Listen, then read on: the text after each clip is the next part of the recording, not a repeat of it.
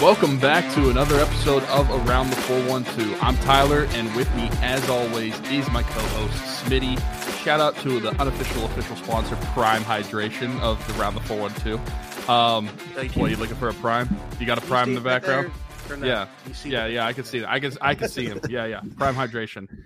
Just unofficial official sponsor of Around the 412. Also, go check us out on social media: Twitter, Instagram, TikTok, YouTube. We're on it all. Go follow us. Go subscribe to us. We're posting lots of stuff. We're trying to get our watch time up. Trying to get the subscribers up. Listen, we're trying to get these numbers. Let's just be honest with the people. We want the watch time. we want the watch time. All right. We're an open book. We're 100% clear. This is what we want, but you guys are what can help us get there. And also, going to keep pushing it. The Isla Keen Future Fund is linked in the description of every show that we've done since October. Unfortunately, Isla lost her father back in October, but we can help alleviate the financial burden that comes with that. And so there's a GoFundMe that was set up to help her future, and we've linked it in all the descriptions of every show on the listening platforms and on YouTube. So go continue to check that out and share that if you can, to just get as many eyeballs on it as well. And Smitty told me right before we recorded that he has another GoFundMe that we're going to link in this week's show as well. Yeah, I will get to that. I want to mention one more thing though, because this goes along with Dalton. We're going to be having a golf outing for Dalton on May 13th. So the stuff is going to continue. The information will continue to come out about it, but I know for sure May 13th, Blackhawk Golf Course. And I believe it's going to be at 2 p.m. So are you going to golf? No, absolutely not. But that's the best part. I've seen you swing a golf club before, and yes, I'm not going to, how do I put this? Stiff. That's the word I'll use. That was the very first swing that I took. It did get progressively better throughout the night there at Top Golf, but that was very bad. I am not a golfer. It's not my thing. If this were, softball, like Hall right now. Football, yeah. I'm not a boxer. Yeah. I never said I was a boxer. But that all the better, because I will be able to, help out Kaylee and everybody else like working the event. Because I'm not into golfing myself, so I will be able to help out in that regard. But yes, Blackhawk Golf Course, May 13th, 2 p.m. as of right now, but an official flyer will be put out hopefully very soon. And you can hit me up to find out more information about it. We got less than 3 months until that. So all proceeds will go to the Caring Place in Pittsburgh. Obviously, like that's something that means something to them. So very happy to be a part of that. And then, yes, you mentioned there was another GoFundMe. This just came across to me yesterday. One of my mom's friends who also works within the Central Valley School District. There's a family at Beaver, and that's why I asked Tyler if he knew them, because that's where he went to school. Amy LeMasters, who is a mother of 4 daughters, has stage 4 breast cancer, and a GoFundMe was set up by her husband, Will, that's already raised close to $27,000 within just one day. So obviously great there. 4 girls. I don't believe any of them are like close to Tyler and I in age. Looking at the picture on here, they're all younger, but I mean, it's just obviously heartbreaking. Very easy to put yourself in that position. Obviously, Tyler and I are very lucky enough that we have never been in that position. But it tugs on your heartstrings when you think about how it could have been one of us in this position. So we're definitely want to, help out them and support them in any way that we can. So that will also be in the description of this. You guys are gonna be like, what are all these links? Yeah, there's going to be 2 different GoFundMes. And then probably whenever some official stuff gets put out for Dalton Keen's golf outing, you're going to see a third type of link. So, but listen, that's what we're about here at Around the 412, is supporting the community in any way that we can. Even with, Tyler going from here to Utah to Oklahoma, pretty sure, like we talked about, at some point, we're looking at like one of the Carolinas and then back to Pittsburgh. So that's kind of the trajectory that we're on here. But anyways, all thoughts and prayers with the LeMasters family as Amy continues to battle. So, man, I always feel so weird transitioning to like, okay, now we're going to talk about sports. All right, let's talk about sports. No, like, I know what you mean. It's really weird talking about something kind of more somber and more serious, and then we transition to we're 2 idiots talking about sports the rest of the way. Yeah, as always the case in February, it's time for pitchers and catchers to start reporting for spring training, um, which this is always like right after, post Super Bowl.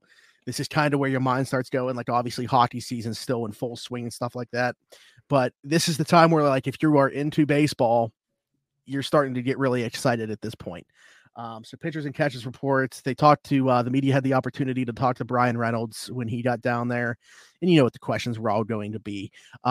There's been some. I think that there's been people on both sides of this, but he himself has now come out and said he did not rescind the trade request. But number one priority for him, as he has said all along, is to sign an extension in Pittsburgh. Now, he said that it's kind of like everything that's been put out to the media, he admitted is true. Like he was very open with them yesterday when talking, like things that were supposed to leak clearly like weren't supposed to, but they did, and they are accurate according to Brian Reynolds. So whatever that offer was to him that would have made him, the highest paid Pirate, surpassing T. Brian Hayes $70 million, which who knows what that is still lower than what he is looking for, which is probably more like in the $100+ million range. And it's probably a difference in years, I would assume as well. Yeah. So who knows exactly on that, but I appreciate the openness in which Brian Reynolds spoke with. And I still, going back to conversations that we have, I think it would be very dumb, for lack of a better word, to be worried at all about him, like not wanting to be here and like it's showing on the field. Like I think you're going to get his best effort night in and night out, even with a trade request. Yeah. And Brian Reynolds could have taken the route of, I'm just going to give the very basic PR answers, like the PR training answers. Like I'm not really going to be too open about it. I'll answer the questions, but I'm not going directly say what I'm thinking. But he didn't do that, and I respect him a lot for that. And granted, I don't blame him for one asking for a trade. I don't think any Pirates fan can really get behind him that being wrong. I think that everyone understands why he would do that.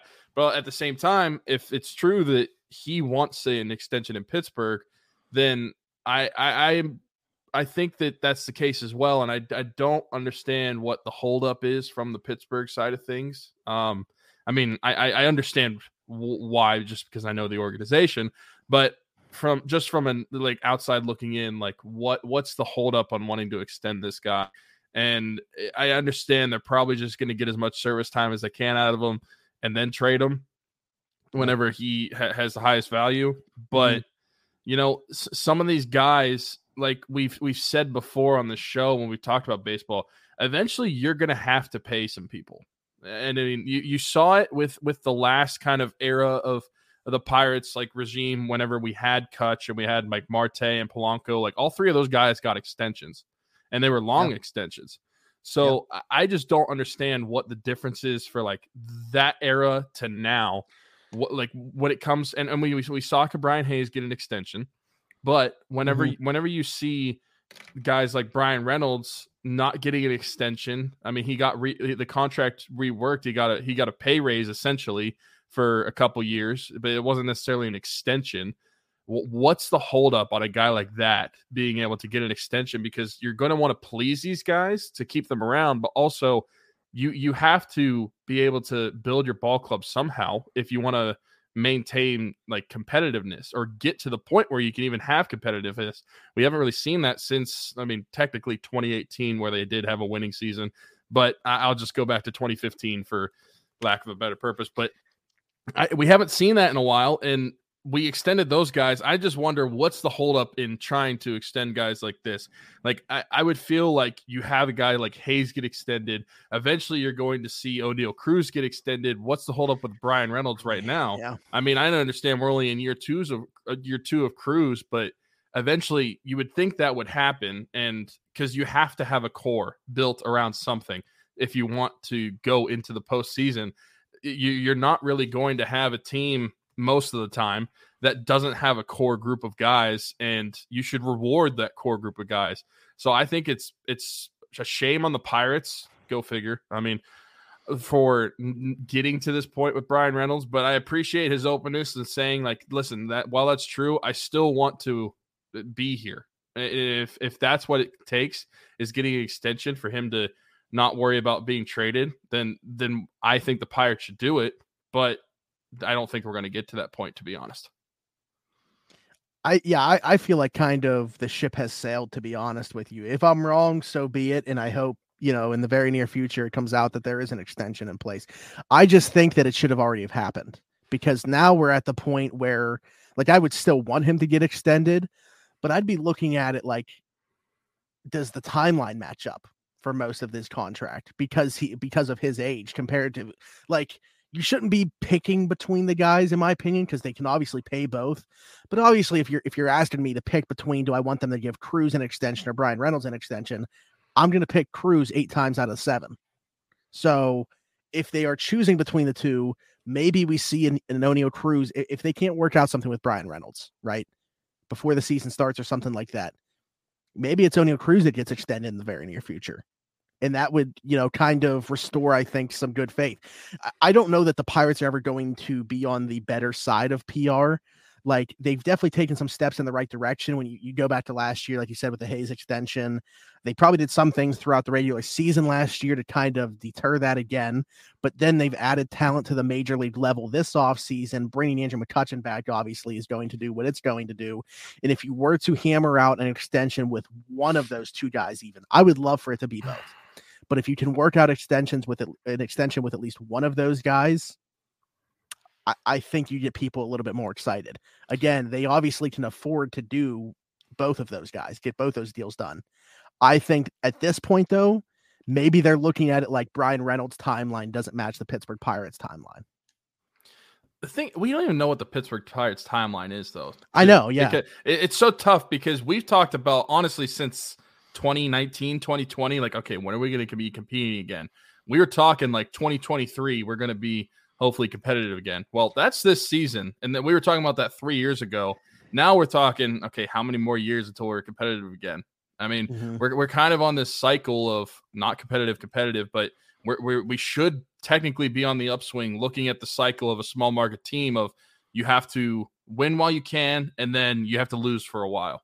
We should be on the upswing. I don't know when the Pirates, are we on the upswing? Was the last year kind of the start of the upswing, and we're going to improve on this year? I hope so. But I wanted to talk about 2 points that you were just kind of mentioning. So one, I think this year the Pirates essentially, in terms of PR for the team, are playing with house money because they brought back Andrew McCutchen. I think at least for the casual fan, it does not matter if the Pirates lose 120 games, but they're going to hear McCutchen's name announced whenever they go to PNC Park and go to games, and that's what's going to matter to them. They're not going to look matter. At how social media was today with Andrew McCutchen just showing up at spring training. I mean, they put out a bunch of content of him just like walking through the facility, hanging out with Key Bryant. Like, yeah, they're believe me, I know, already. And that's why I think that this season they're just playing with house money for the casual fan. Obviously, diehard fans are going to feel different. Listen, I love having Kutch back, but I also want the team to win, and it gets really hard to watch when they're not. But as for the casual viewer, the game goer, they're going to be in a good position PR wise, just because you're going to hear that guy's name, and you're going to hear that guy's name in a Pittsburgh uniform again, not on the opposing side again. But the second thing I just wanted to ask, so Brian Reynolds, he just turned 28 years old in January. So if you were going to offer him an extension that you felt comfortable with, what would you give? Because I'll just share mine first. Okay. I would probably, my max would probably want to, I mean, let me say, I would probably ideally give him like a 5-year deal, but I think that my max would be 6-year deals that would take him to like 34 years old. But I think the problem is, and we mentioned the years, I think Brian is probably looking for something along the lines of a 7 to 8 year deal, similar to what Cabrian Hayes got in terms of length. But the difference is Cabrian Hayes is like 3-4 years younger than Brian Reynolds. So it's not stretching them out into their 30s as much, but I personally would go 5 and my max would be 6. But what do you think you would go? And do you think if the Pirates even got one done, do you think it would be a longer term extension like that Cabrian Hayes deal? Or do you think it would just kind of be like a 3 to 4 year deal, maybe a little bit after his service time is up with the Pirates? Yeah, that's the thing is I think the Pirates probably, I mean, it's such a stupid thing to say because who doesn't want the player to be good for their entire, contract? But I think for the Pirates, it's even more important than in other markets. Even though the Pirates can afford to have a guy, kind of drop off and have him still making that amount of money, they're never going to do that. Or they're going to try to avoid doing that at all costs. So yeah, I think in the Pirates' mind, they probably want to keep it shorter term, like you said, like 3 or 4. I would guess 4. Um, but the thing is, like, these are the way that contracts work in baseball. Like, very rarely do you see a guy be productive the entire way through their contract if they're signing like an 8-year deal, and they're not hitting free agency until they're like 30 in baseball because of the 6 years they have to play in the majors before hitting unrestricted free agency. So that's kind of just like you have to live with it that they're not going to be the same player on the back end. But now with the DH being in the NL, I feel a lot better about it. I'm totally willing to go to, I don't want to say whatever length in order to have Brian Reynolds extended here. But if it took 8 years and taking him to 36 years old, I think the bat is still going to play. And to be quite honest with you, it's not like the defense is great as is right now. So like, I don't know that you're going to see that much of a drop off as he goes through his 30s into his mid 30s. I would be totally fine if it took anywhere from 6 to 8 years to do it. I think ideally, yeah, like you're probably, in my ideal scenario, you're giving him like a 5-year, $100 million contract, and that's cool for both sides. But I don't think that would do it. Yeah. Realistically, Brian Reynolds is probably going to be a Pirate for another season or 2, and then he'll be shipped out. Yeah, and I mean, there's varying opinions on that. And I know that, I have all the respect in the world for people that cover the team and, people that write about the team and all that cover it a lot more closely than we do. But just with my perception from what I see, it's very hard for me to envision Brian Reynolds' long-term future being in Pittsburgh. So that's kind of where I'm at with it. Yeah. I mean, he's eaten up 4 years of his service time. So he has 2 seasons left under his arbitration years. So, I mean, well, his arbitration years were bought out. Excuse me. He just has 2 years left in Pittsburgh. So I think if he's not traded this upcoming offseason, because I think he'll play out the entire season this year, unless the team is doing so poorly, but he's doing well enough that they actually get a good haul for him at the trade deadline. But I would just imagine that he plays out this season and then they look to trade him next offseason. I just don't see an extended deal getting done. If it was going to happen, it would have happened before last season. Instead of that 2-year where they bought out at arbitration years, they would have bought out the arbitration years and given an extension on top of that. I don't know why they didn't. Yeah, I took that happening as like a sign of good faith. Like I fully expected an extension to come like shortly after that. I thought it was just kind of like, hey, we want to get something long-term done with you, but here's this for now while we work on that. Unfortunately, that hasn't been the case up to this point. But yeah, I'm going, if they trade him before 2024, because I know that we keep talking about like the timeline moving. But realistically, like 2023 it looks like it should be what I thought 2022 was going to be, meaning 2024 should be when you start to see like this next group that's probably going to be comprised of most of the group that's going to be on the next playoff team up in Pittsburgh together. Like Andy Rodriguez. Okay, so this is our 2012-ish. Yeah. Basically, if we're relating it to the last, like where we got to the postseason, you could start this. The upswing started in 2011, it continued in 2012, and we finally got there in 2013. So like this year, I think you saw sparks, but they didn't put it all together. Or I guess this last season. This season, you'd expect them to put more of it together. I mean, in 2012 at the All-Star break, they were in first place, and then they choked. Yeah. They were good for half a season, 2011 too. But what I was saying is, if they were to trade him right before going into the 2024 season, with what it looks like with going in before that window of contention, I'm going to be very upset that they just didn't move him in like 2021, when he probably had his highest value, or in the offseason of 2019. Well, yeah, I mean that would have been wild, but yeah.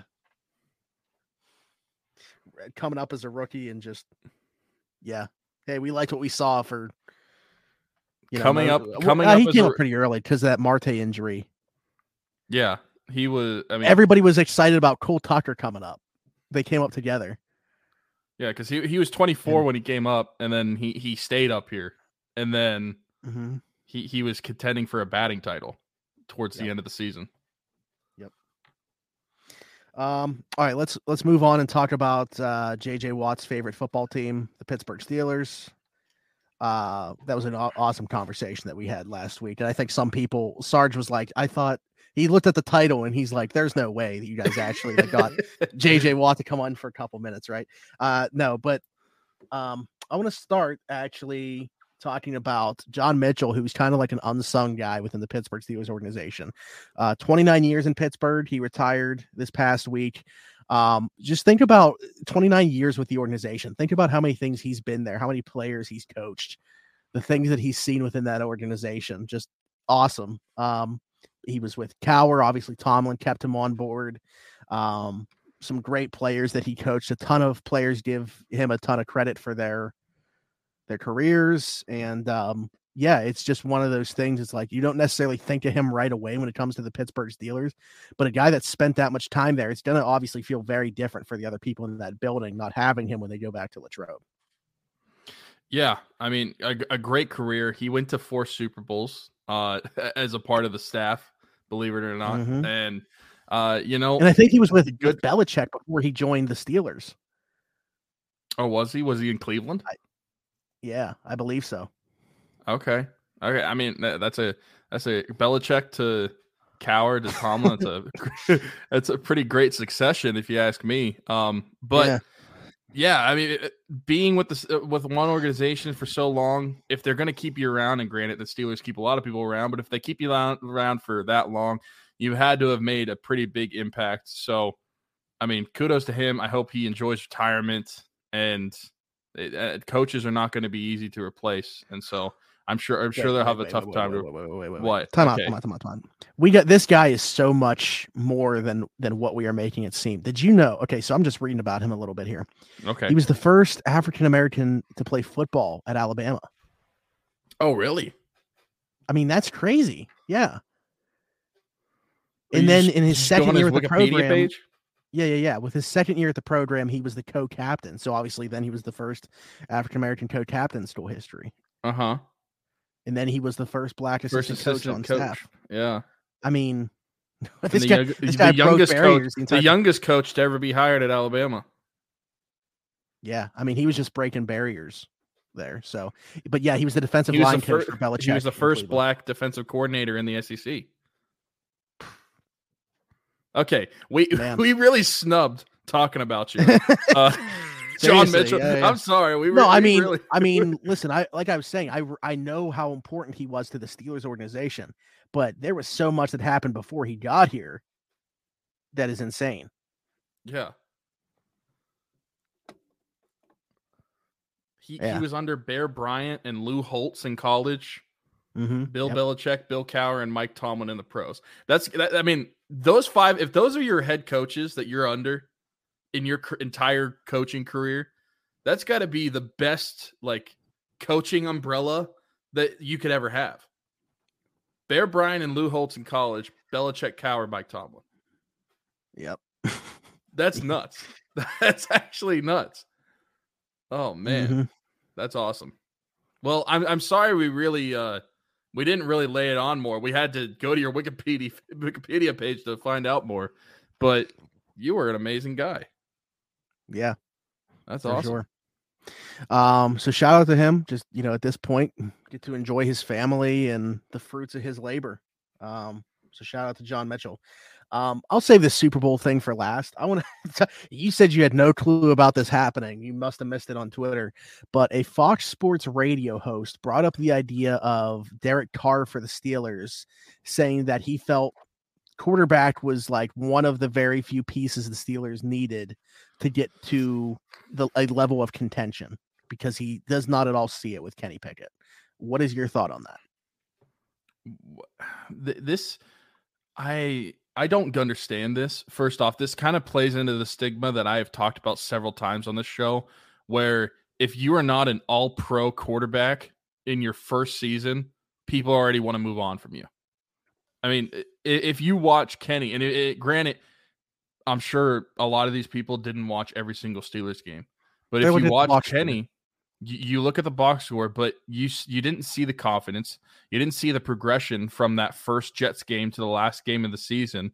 I mean, the back half of the season, Kenny got the turnovers down, and you could see the confidence in him. The offense was running better through Kenny, and then those last couple games with the Raiders and the Ravens, those basically last minute touchdowns, then the last 2-minute drives to take the lead. You didn't watch all that happen if you really think that Kenny Pickett doesn't have it. Now, is Kenny Pickett the long-term answer? Who knows? We still don't know that after year one. But Right. to think that quarterback and that they should go after Derek Carr is the Steelers' biggest need is, to me, insane. Because as of right now, at least the bare minimum, you have a quarterback going into next season that you have the confidence to run your offense. Now you need to build around that quarterback. I don't know how anybody deal. on a rookie deal. Why would you bring in somebody, a veteran? $40 million. Yeah, it makes absolutely no sense. No sense to me. Listen, and I've liked Derek Carr over his career. I think he's been very underrated over his career. But why would you do that? Especially because I feel like if you bring in Derek Carr, and don't get me wrong, I was just talking about how Derek Carr is underrated. You bring him in, you're just basically going into another quarterback battle into the next season. Why would the Steelers want to get back into that situation? It makes absolutely no sense. That's a joke. He doesn't look at what the Steelers have. And honestly, I get it. Not every national media member is going to be a fan of every team that knows everything about every team and really dive deep into all of it. But, it's really a joke if you look at the Steelers and say, yeah, quarterback is still the main thing they need to work on. It's a joke. Yeah, the first round pick last year, forget about him. We need to sign this guy for $40 million a year. I'll take it a step further, and I won't even give him the benefit of having any idea about the Steelers situation at all. What I think this is just, it's a tweet. It's a social media take that he knows is going to get a ton of engagement once it's out there. And that's why it was put out there. The Pittsburgh Steelers, very, very easy fan base to get riled up on an opinion. Don't know if you're aware of that. So, put this thought out there. Let's put it off into social media and see how it goes. There is no such thing, because people know this guy's name now that didn't know who he was. I can't say anything because I literally just ranted about him for a few minutes. I literally played into it. This guy gets no interaction on Twitter. I looked at his timeline. This was a fantastic way of getting people to know his name that didn't know it before. I don't think it was predicated on anything. I'm not giving him the benefit of the doubt of it being a bad take. I think it was a social media take. Yeah, and I played right into his hand for a couple minutes. I mean, I could be wrong. I could be the one that's wrong. Maybe he genuinely does believe this. I have. Well, I should have let you go first. That way, I wouldn't have ranted about it. But you might be right. I do not know. We should try to get this guy on, and then just boot him as soon as he starts talking. Well, what did oh man, what did Adam Sheen? What was he called by Joey Molinaro on our show? A twerp. Yeah. Little twerp. Yep, a twerp. Yep. Yeah, this guy's being a twerp right now. Yeah. I don't know. His profile picture is Aaron Rodgers in a Jets jersey. So tells you the type of guy that we're working with here. Okay. Yeah. Makes sense. But yeah, I mean, it's not happening. Just stupid to even bring up, from a Steelers perspective. But I was just curious how you felt about it, to see if your opinion aligned with mine. I don't think that there's any even credence to his take. I legitimately think it was just put out there for engagement. There's no credence. If they bring in a veteran quarterback, which they very might do, it's not going to be Derek Carr or anybody that's even going to be remotely competitive for a starting spot. It's going to be a backup. A Josh Dobbs reunion could make sense. Yeah, Yeah, I mean, there's no world where bringing in another starting quarterback to the Steelers is going to make any sense. And his this guy has me stuttering. In his scenario, are they cutting Mitch Trubisky? oh yeah, Like, yeah. like Mhm. that's because you'd have to if that's the case. But yeah, it's a stupid take.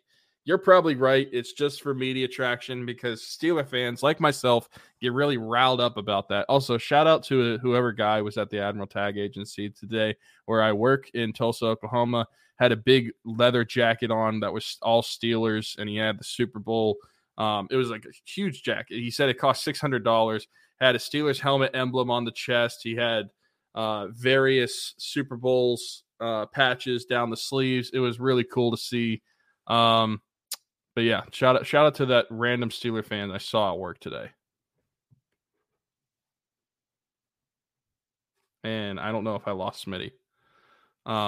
If we did, that's not good.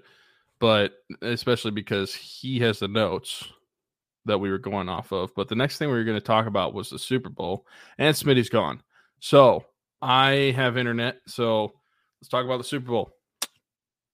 Kansas City beats Philadelphia in probably one of the best Super Bowls that I've seen from start to finish in my lifetime. I think that game was really entertaining for honestly the entire game. And I get it, the call at the end, bad timing, but I have my own takes on that. But really start to finish, I think that was a really fun game to watch. Philadelphia came out hot. Looked like they could run away with it early. Looked like they did in several games this postseason run. But then Kansas City is able to come back, and the defense is able to hold up Philadelphia more, and they're able to get things going. But what I really thought the story of the Super Bowl was not the officiating, not that call, and not really anything to do with either of the offenses. I think for 4 quarters, Kansas City's defense outplayed the Eagles' defense. The Eagles' defense won the first quarter, but after that, I thought Kansas City's defense played much better. And I think that one of the things that really hurt them, what the Eagles, speaking of, was that fumble recovery for a touchdown. Because you got to think, you're on a roll right now. You could go up 21-7 if they drive down and score. But let's say they didn't, and they only went up 17-7. Instead, you fumble the ball, you have a turnover, and that's a 10 to 14 point swing, whether you want to look at whether they got a field goal or if they got a touchdown. That, to me, was the biggest turning point in the game. I think that you look at that, and that gave Kansas City life. From then on out, like for the rest of the game, Kansas City had a spark every single time they were on the field, whether that was offense or defensively. But prior to that, it was all Philadelphia early on. And what I think the main difference was that gave them hope, because if Philadelphia went down and they went up either 17-7 or 21-7, I'm not sure that Kansas City, now granted, I'm not going to ever doubt Patrick Mahomes. He's the best quarterback in the game. But I don't want to say for certain that Kansas City is going to be able to come back from that, just based off of things that we had seen prior weeks with Philadelphia, where they just get on a roll and they don't stop. They just start blowing these teams out. And you kind of started to see that could be potentially mimicking itself in the Super Bowl against these Kansas City Chiefs. But that fumble recovery for a touchdown, to me, was the turning point in the game. That gave Kansas City life. It gave Kansas City hope. And I think that is honestly the main reason. And there's several reasons why Kansas City won the Super Bowl. But to me, that is the main reason why they were able to come back and win that Super Bowl. The call itself, okay, let's move on to the call. And everybody knows the call I'm talking about. It's the holding call on James Bradbury on Juju Smith-Schuster. Is it an ill-timed call? if you're a Philadelphia Eagles fan, absolutely. That sucks that was called then, but in my opinion, and granted Smitty's not in here right now, so he can't really state his opinion on it, it should have been called. I know that I'm going to continue talking to my point because Smitty just joined back. So I've been talking about the Super Bowl and what a great show. What a great show. Yeah, Smitty left for a while, but don't worry. I just continue talking about the Super Bowl. So I was about to go start talking about that holding call. Okay. I'll just back up a little bit now that you're back, and we'll get your thoughts on things. I basically went over the Super Bowl. I mean, Kansas City, they beat Philly. And I said that I thought this was one of, like, from start to finish, one of the best, like one of the most entertaining Super Bowls I've had in my lifetime, that I genuinely enjoyed, like, watching the game, especially because I didn't really have a dog in the fight. Like, there wasn't a clear team that it's like, I don't like this team, I don't want them to win.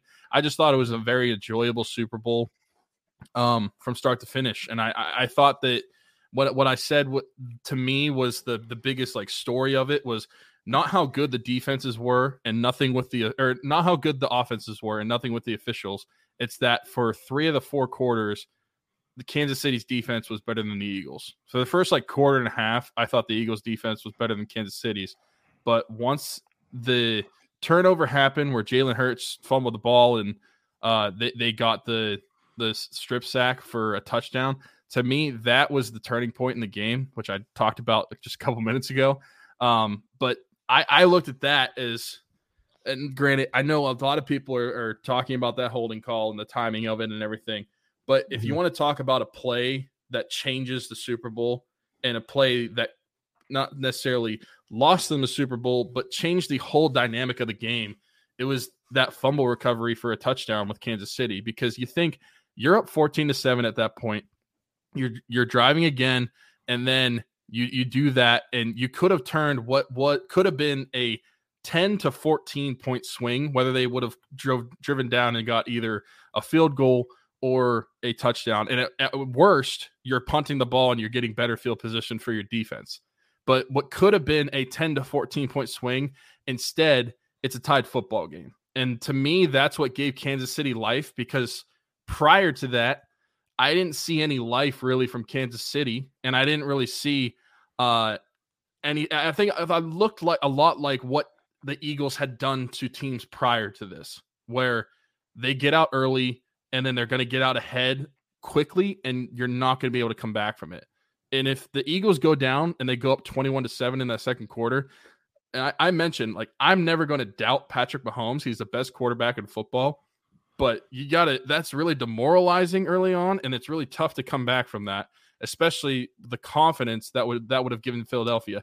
To me, that was the biggest turning point, because it gave Kansas City the confidence that they needed to be able to say, like, okay, we're back in this thing. That's the reset button we needed, and we're going to go from here. From that point out, I thought Kansas City was the better team overall, but more specifically on defense, I thought Kansas City's defense was able to withhold the Eagles' offense more so than the Eagles were to Kansas City. Yeah, I mean, the Eagles' bread and butter is the trenches, and they didn't have a single sack in this football game. They weren't able to get anywhere near Patrick Mahomes on that bad angle. The only time that, he goes out to scramble and someone kind of lands on it, obviously, like, that was pretty highly talked about because it was, like, right before halftime. And then he comes out in the second half and, like, doesn't have a hobble at all, just, like, adrenaline. And, like, he's been pretty open about, like, when he had gotten, like, shots in the past. He said there wasn't a single shot. Like, he didn't take a shot of anything. Like, I don't know what they did during halftime. It was pills. It worked. Whatever they did. Yeah. Whatever they did, it definitely worked. But I mean, yeah, I fully agree with everything that you're saying. Like, Kansas City's offense couldn't stay on the field early on. Like, they were getting dominated in time of possession. Philly was having these long drives ending with points every single time. Kansas City's offense couldn't get on the field. And then they did in the second half. And that's how, like, even though Mahomes looked so impressive, that's how he still ended up throwing for less than 200 yards. He wasn't on the field for the first half. So, I mean, I credit to Kansas City for obviously their defense getting 6 points for them, and keeping them in the football game up to that point, because that thing could have gotten, ugly in the first half if they don't create that turnover and score off of it. So, Yeah, they kind of were biding their time until, they were able to. Steve Spagnuolo, the defensive coordinator for the Chiefs, never gets enough credit. They always, like, how many household names are even on that defense? But it somehow always works. I talked about it last week. Like, obviously, you have Chris Jones, fantastic player in the middle of this, but they just lost their, the other big name guy on that side of the football in Tyrann Mathieu this offseason. They're out there starting like 7th round rookies in the secondary in holding, AJ Brown and Devontae Smith. Those guys still got theirs every now and then, of course, but they played well enough for them to win a Super Bowl with just like a makeshift defense. And it happens every single year with Steve Spagnuolo. So massive shout out to him, because I feel like he doesn't get talked about at all when you're talking about the Chiefs. No, yeah, it was honestly a really good effort, more specifically in the second half. Like I said, the first half, for a quarter and a half of it, the Eagles dominated, and they were about to honestly give like a death blow if they would have gone down and scored again. To me, that's just kind of the vibe that the game was giving at that point. But the defense held, and the defense didn't disappoint. I mean, honestly, probably the biggest question was like, how is Kansas City's defense going to be able to handle what looked like, honestly, the best offensive football up to that point? And they did really well overall. I think that when you look at the teams, it was clear to me that the Eagles on both sides of the ball were elite, and the Kansas City offense was elite, but the defense, I just felt like had a lot of questions on it, but they were able to do just enough to be able to get the Super Bowl. Yeah. So obviously you kind of already touched on it, but the call at the end of the game. Actually, I didn't really touch on it. Okay. I was just starting to talk about it, so we can talk about that now. Okay. So, like, the Chiefs are obviously driving down the field. They're going to add 3 points at least regardless here, but the Eagles would have had, a little over a minute left. They still had a timeout, and it looks like they get a stop on 3rd down. And then you see the flag come out, and it was a holding call on James Bradbury against Juju Smith-Schuster. James Bradbury even admitted after the game, like, yeah, I held him, was just kind of hoping it wouldn't be called. And I appreciate that, obviously, and I do believe that, like, it's a penalty, but I guess the thing for me is there's so many penalties throughout the course of a game, especially like that type of penalty, that aren't called. So for them to call it at that point, it just kind of sucks that it came to that in the biggest game in the last minute, and Philadelphia didn't have a shot at the end of the game. I know they got the football back with 8 seconds left, no timeouts. Yeah, but that's completely different than getting the football back with a minute and a half. Yeah. So for me, like, it's still, I understand that it is a penalty. He committed a penalty, but that same penalty is committed throughout the course of a game several times, and I'm sure it was in this game several times. The refs, I thought, did a great job of letting them play throughout. I mean, not a single holding call on either side throughout this game. They were letting them play. So then to decide to take the flag out there, that was my only issue with it. But again, I understand the nature of it, and textbook. Yeah, I guess you got to throw the flag. I felt like you didn't have to because of what wasn't called earlier. Right, and I'm actually going to touch on that. That's why I can see why both sides of it are like both arguments to this. I can see why. Listen, you watch the play, the entire play. I understand the people at the end were like, "Yeah, that's not holding." I was like, "Yeah, but he didn't hold him at the end. He held him in the beginning." But if you watch the entire play, yes, it's holding, and it should be called, because I'm very much an advocate for, like, let them play, but penalties are penalties. And I think if there's a penalty and that's the textbook law in the rule book, they should call them. And I understand there's very much missed penalties and there's human error with all that. But I am like one that wants penalties to be called if it's going to be a penalty. And I'm that way with all sports, not just football. But I can also see the other side of it, that not necessarily the side of, okay, the refs are like controlling the game and they're fixing the game. No, that's a joke. That wasn't the script. Okay. Don't It's supposed to be 37-34 Philly. So I don't know what happened. Don't confuse the script. I can see the side of it where there's got to be consistency in the officiating throughout a game. Kind of like, if an umpire in baseball establishes his strike zone within the first inning or two, like where he's going to be calling things throughout the game. And the strike zone is not a perfect rule. Just like technically officiating isn't, because we don't have robots doing it. We have human beings doing it. So throughout that game, if you're going to let people like grab, shove on these routes, and then that's what you call at the end of the game, I'm fine with you calling it if you would have called it the entire way through the game. But they didn't, so I can at least see why the argument was, well, they shouldn't have called it because they didn't call it the entire game. Like, I can get behind that. I can understand that.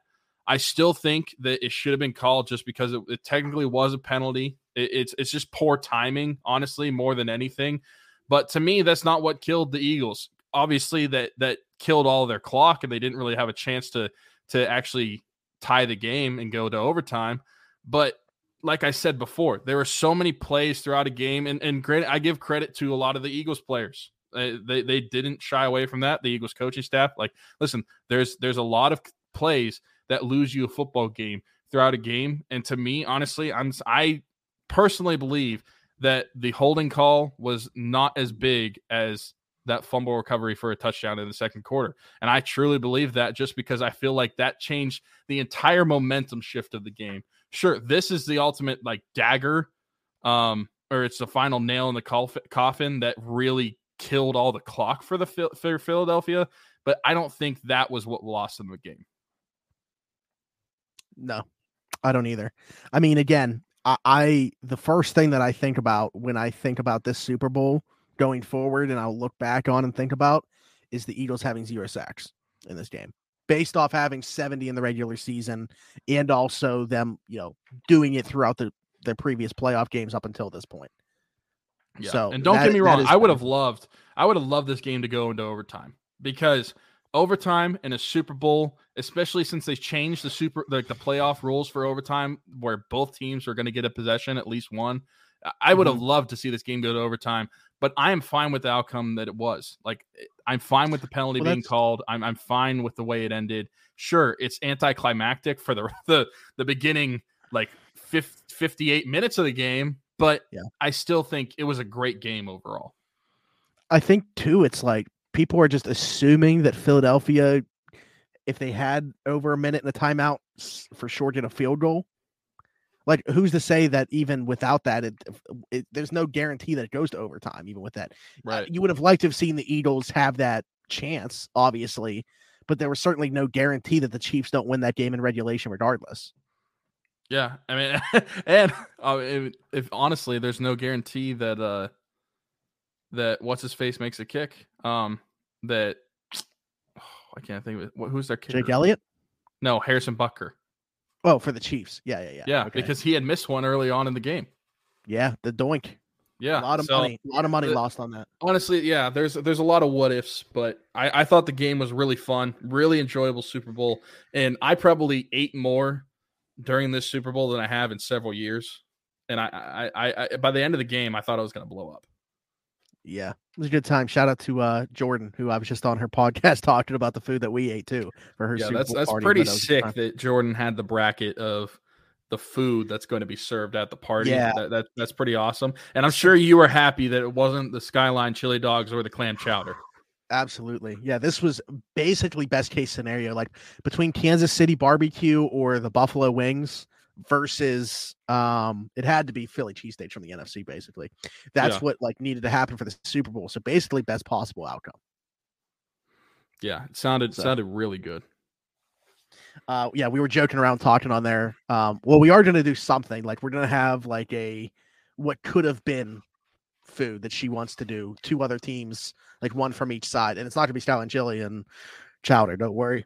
But also I was joking around and said we should do one for March Madness. So 68 different foods at the beginning of the bracket. Oh my god. Well, I'll ask you, since we're talking about it on there, what do you think would be Pittsburgh's? For Pitt? Yeah. Well, here's the thing.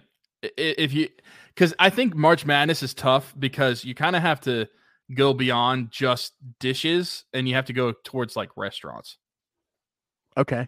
Well, I thought you were going to say you have, because there's going to be multiple teams from like different states. So you really have to own that in on that too. area specifically. Yeah. Yeah. So you either have to hone in on that that too. area specifically. Yeah. Yeah. So you either have to hone in on the area if it's known for a dish, or you have to go to like a specific restaurant. I mean, to me, Eddie said the same actually. Oh, did he? We'll see what you say here, but he said it had to be like a specific place in Pittsburgh that iconic, but they weren't able to save it. So, well, okay, then he's talking about the O. Yep. But current restaurants for Pitt, if you're going restaurant, I'd probably have to say, like, even though it's there's better sandwiches, to be honest, but you'd probably just have to say Permanis because of Oh, you said there's never mind. I thought I knew where you were going, but I misheard. No, I didn't. I wasn't going to say Pepe's. You know I prefer Pepe's there. No. You know I prefer Pepe's, but and don't get me wrong, I love Permanis too, but I feel like it has to be that just for the notoriety of the name. But if you're going specific dishes, honestly, like I said pierogies like Isley's a bad I said shout. pierogies and Isley's chip chopped ham. I don't know if you've ever had halushki. That could also be. I know you've never had halushki. I don't even know why. I've tasted it. I don't like it. I've tasted it. But that's a very Pittsburgh thing. Yeah. So Turner's tea, the drink. Turner's tea. You could just chug icy light. There you go. Oh, mango specifically. Yeah, but it's not summertime. Now we're talking. It's spring.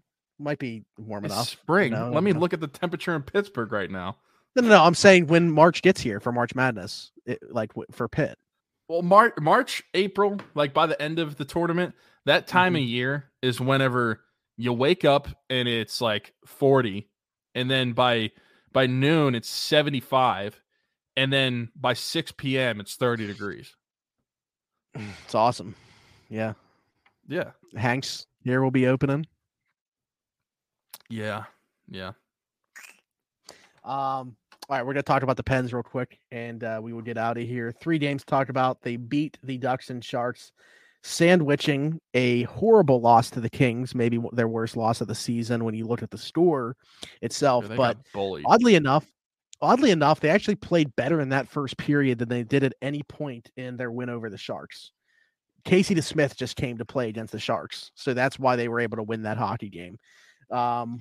Should have gotten a shutout, came a few minutes short of that. But Casey Smith was really good in 2 of these games. He gave up 3 in the Ducks one, but it was a dominant performance. It was just team took their foot off the gas once they got up 6-1. He allowed a couple late.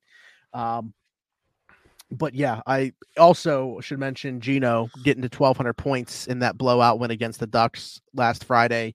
So congratulations to him. Obviously, stellar career, top 100 type career, actually. Top 101, actually.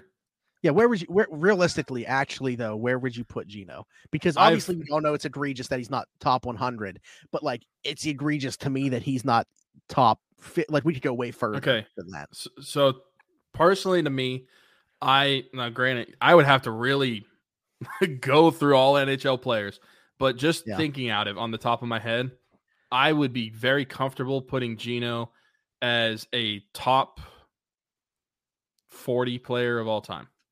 Okay. Yep. See, like I went from 100 to 50, but then I was like, man, I could definitely see top 40 for sure. I think because it's almost like, and I'm not comparing him to, you'll see where I'm going with this. People make the argument for Devin Hester to be in the Hall of Fame because he's the best at what he did as a special teams player. When you talk about just where Gino is specifically among Russian-born players, it's him, Ovechkin, Sergei Fedorov, top 3. So how is a top 3 Russian player not in that top 30, 40 guys? Yeah, no, that makes sense. And I said this like whenever that NHL top 100 happened, which was what? How many years ago was that? 2017? Yeah, I would just say 2017 or 18. 18. I said that back then I thought Gino was a top 40 player of all time. Because when you add in the cups, you add in the accolades. I said that he was, and what you're saying too, one of the top Russian players of all time. To me, he's either 2 or 3. And I love Gino, but I'm sorry, Alex Ovechkin to me is the best Russian hockey player. But whenever you add all that together, back then I said he was a top 40. So I think if you really had me go through all the players from NHL history, maybe there's a case he's pushing, like he's in the top 35, maybe even pushing for top 30. I don't know. That's something that I'd have to actually sit down and do. But I also said that he's probably a top 15 center of all time. And that was back then. But yeah, it was 2017, by the way. It's 2017. And I was saying that back then in 2017. So I think that you can very well make the case that he's pushing towards a top 30 player of all time. Absolute joke that even back then in 2017 that he was left off the list. But, the good old hockey boy Jonathan Toews was on there. That entire trio, right? I mean, like Patrick Kane, I could definitely see. Patrick Kane, I would put in the Duncan top 100. Keith. Duncan Keith, I mean, that. I know I was just literally talking about like Malkin has 3 cups, but Malkin has the other stuff to go with it. The only one out of those 3 that I could easily just say like, yeah, you're definitely a top 100 player is Kane. Mm-hmm. Yeah. The other ones, Toews, you'd have to really win me over for like a career average of like 60 points a year. Yep. But don't worry, he's got all that leadership. he's got so much leadership that he's a top 100 player, and yet he still has never been the captain of Team Canada when Sidney Crosby's on the roster. So who's the real leader?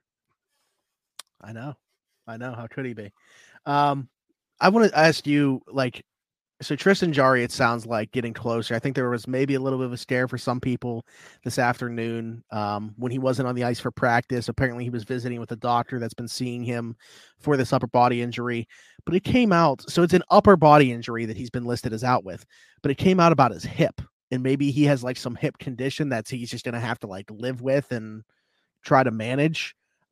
I mean, that doesn't sound good to me. I'll just put it bluntly. Like, I don't know. Goalie.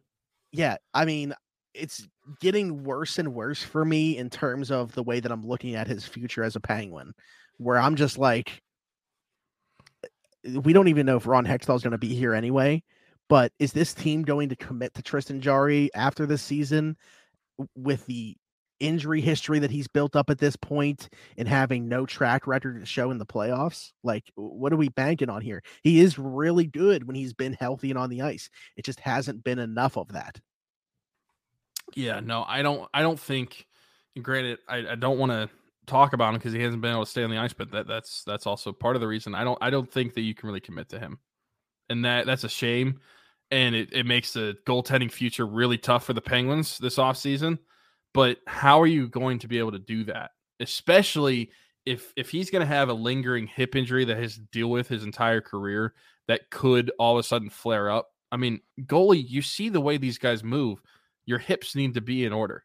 They need to be functioning at a high level. And if you're going to have that problem with your hips, you can't rely on that whenever this guy's had so many injury problems prior to this. Because what could be said for the future of his injury cases in the Penguins in net? Because goalies, the way they move, the way they use their legs, their hips, everything, they need to be healthy and have a really healthy body. The Penguins' problems just got even more if this is going to be a lingering injury that he has to deal with for the rest of his career, because you can't rely on someone like that to get a long-term contract, and you have to give somebody a long-term contract, because after this season concludes, your only contracted goalie is Casey DeSmith. Yeah. It kind of to me makes the interest in Thatcher Demko make more sense, because you're not looking at it as a short-term thing. Maybe they were looking at it like, okay, we get Thatcher Demko, that 100% slams the door on a Tristan Jarry extension in Pittsburgh. We're moving forward with him. Yeah. And I mean, it's such a shame too, because I feel like Tristan Jarry, especially ever since that 2021 playoff debacle against the Islanders, I feel like he's really improved his game and showed a lot of people. I was so excited for him to play in the playoffs last season, and then he gets hurt again at the end of the year. Yeah. And that's the problem. He's shown that when he's on the ice, he can play, but he can't stay on the ice. And that's the biggest problem. Hip, what is he, 75? We talked about Lou Holtz. Like, yeah, what other athletes have hip injuries? Like famous I ones. don't know. I don't know, to be honest. I almost said Gray Doden, but his was his knees.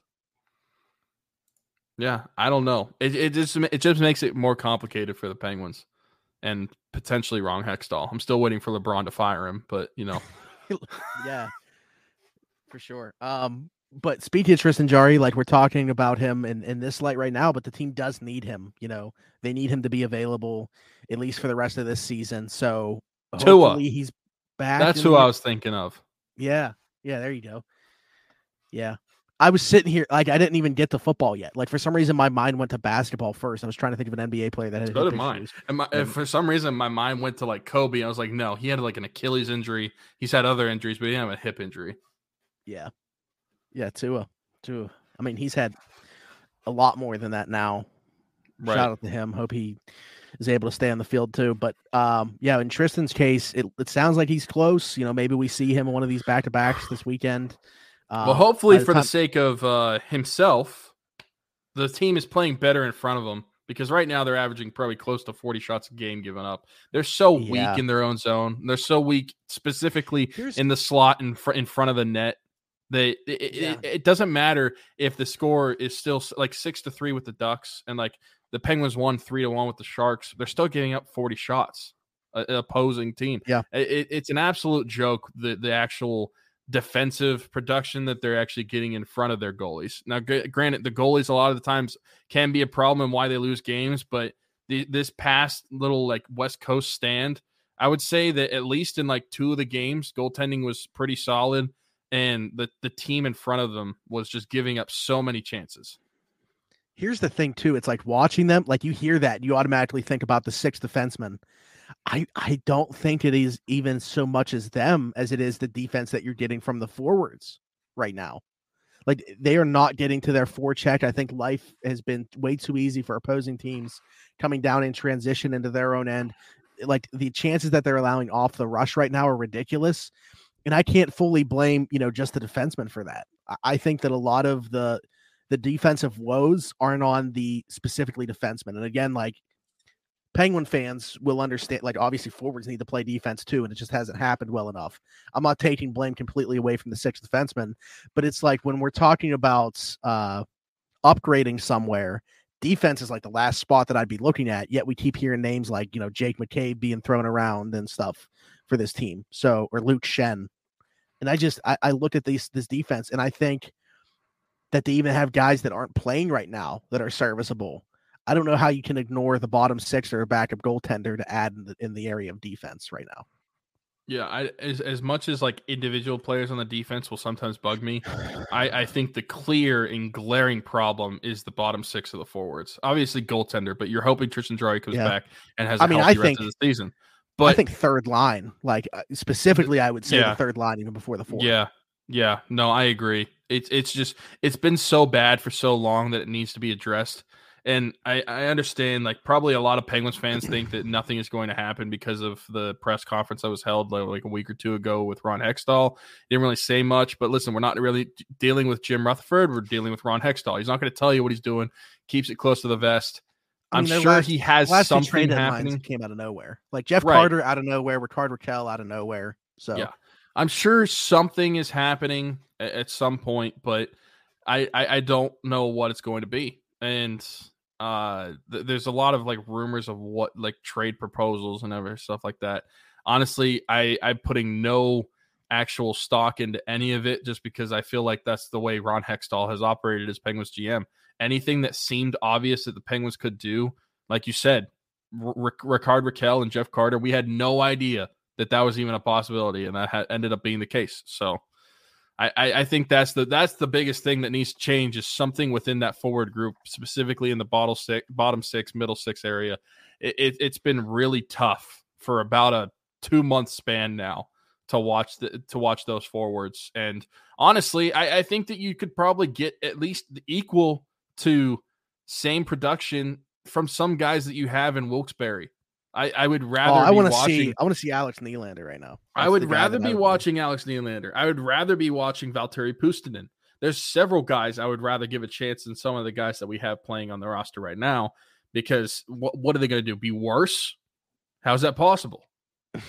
Yeah, they stink. So that's why whenever Tristan Jarry comes back, hopefully the team starts to play better in front of them. But I mean, there's only a week and a half till the trade deadline, so I think we'll be talking on a show. I think the day after the trade deadline or something like that. Cool. We should see if we can get somebody on to talk about it, especially like if they make a move. But do you have? I'm putting you on the spot. I said I wasn't going to do that before we started recording, but just thought of it now. Do you have a guy like that you think is going to be traded this deadline that you would love for the Penguins? Okay, well, all right. Well, that's my dream one, actually. If I'm being truthfully honest, I would love to see Patrick Kane. I mean, I've always loved him as a player, but no. I would say probably. Hold on. You are putting me on the spot here, and I typed in a city name or a state name and a roster, and it didn't bring up hockey. I forgot that hockey is going to be the least cared about sport when I type in thing. Yeah. Jacob Chychrun. Oh, so you are. I mentioned defense. You are doing defense. Yeah, I understand that. Like I was just went on the spiel that I think that offense should be talked about, but just for guys that I would like specifically, I would like Jacob Chychrun. I mean, yeah, that's a type of guy that obviously it's not just like he's under contract. Like that's a guy that I think that you do change plan for if he is available. My guy, I actually made a YouTube video talking about a couple potential targets that I felt were like realistic.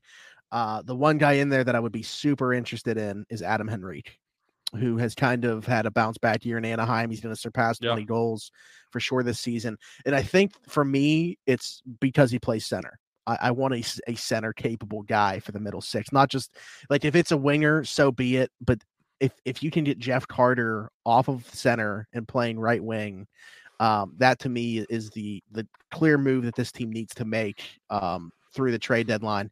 And Adam Henrique is also under contract for next season too. Now, obviously, the salary is going to have to be something that is taken care of. You're going to have Anaheim retain some, and you're probably going to have to send some the other way in the deal as well. But those things like that, hey, I'm not the one that has to figure that part out. So, yeah, and that honestly, that's with both Adam Henrique. He makes $5.825 million a year, and then Jacob Chychrun he makes 4.6. So there's definitely got to be some bodies going out. He only makes 4.6. I thought it was higher than that. That's not bad. No, it's 4.6, and he would have 2 years after this year as well. That's a guy. So the Coyotes must feel like they're not close at all. I mean, if you're trading somebody making that amount of money at the caliber player he is with control, I mean, they must feel like they're not even in the ballpark of contending. They probably aren't. Let's just be honest. No, I don't. I agree. I don't think that they are. But yeah, it just goes to show where their self-awareness too. Yeah, just so to close out the show, one last question. Just because he's not traded yet, we've heard a lot of smoke. There's a lot of rumor that there's interest. Is Brock Besser going to be a Penguin? I actually included him in that video as well. I would actually put that as one of the more realistic ones because I think it's pretty clear that his time in Vancouver is over. Again, you're going to have to get creative with the money side of things. But if you are looking at destinations for him, I think it makes as much sense as anywhere because he can play in the top six, but it helps your middle six too. Like I think people, when you say that, they're like, "Oh, you just talked about helping further down the lineup," but that's going to push somebody like a Brian Rust or a Jason Zucker down the lineup to help out, the third line. So that's the way that I would be looking at it. I just feel like this is a great chance for him to revitalize his career playing alongside Sid or Gino. And obviously there's a history with GMJR. I'm sure that he's interested in somebody on the Penguins roster making some money right now. Let me ask you this question because I was just thinking about that. Now, would you trade Brian Rust for Brock Besser? Oh, I know Brian Rust just signed the contract, but you got to give up some money somehow. Well, and too, like say that continues to not age greatly, it might be a blessing in disguise to get out of that contract. Yeah, because at worst, I mean, Besser has 2 more years on his current deal. Yeah. Brian Rust has 5. Yeah, and he's obviously older. He's older. Yeah. Brock Besser is currently, holy cow, he is going to be 26 years old. He's still 25. His birthday is February 25th, 1997. Also, Justin Petrosky, my friend's birthday. So, that means nothing. But anyway, it means nothing to anybody, but except for like one person that listens to our show, and it's not Justin. But he's only 25. For some reason I was expecting him to be like 27, 28, just because I've heard Brock Besser's name for so long. It seems like now. I mean, I feel the same way about Oli Mata. Shout out to new 2-year contract for him too. But he's still relatively young. I think that I would say yes. Honestly, I would do it. I love Brian Rust, friend of the show. But to get out of the current contract, to get someone, and granted, the money wise for 2 years is going to be higher, but I would get out of that to get that term off of the books. I was just thinking, like, on the off chance, say Brian like just regularly has this in his podcast rotation. He's just listening to the show, and he's just like, "What are these guys talking about?" I was on their show. Like, I thought just on. That was like 2.5 years. I didn't mean to say just there. I was hoping you didn't catch that. No, it would have been just if you replied to us again. Yeah, it could have been. That's why we're trading them. But no, yeah, I'm with you. Just because I think age is probably the biggest factor there. I like we're in year one, and not saying that Brian won't turn it around, but this deal in its infancy is not looking great right now, and this would provide a way to get out of it. So Brian Rust currently on the season has 33 points in 53 games. Brock Besser has 35 points in 47 games. So more points, less games. He's younger. Less term on his contract.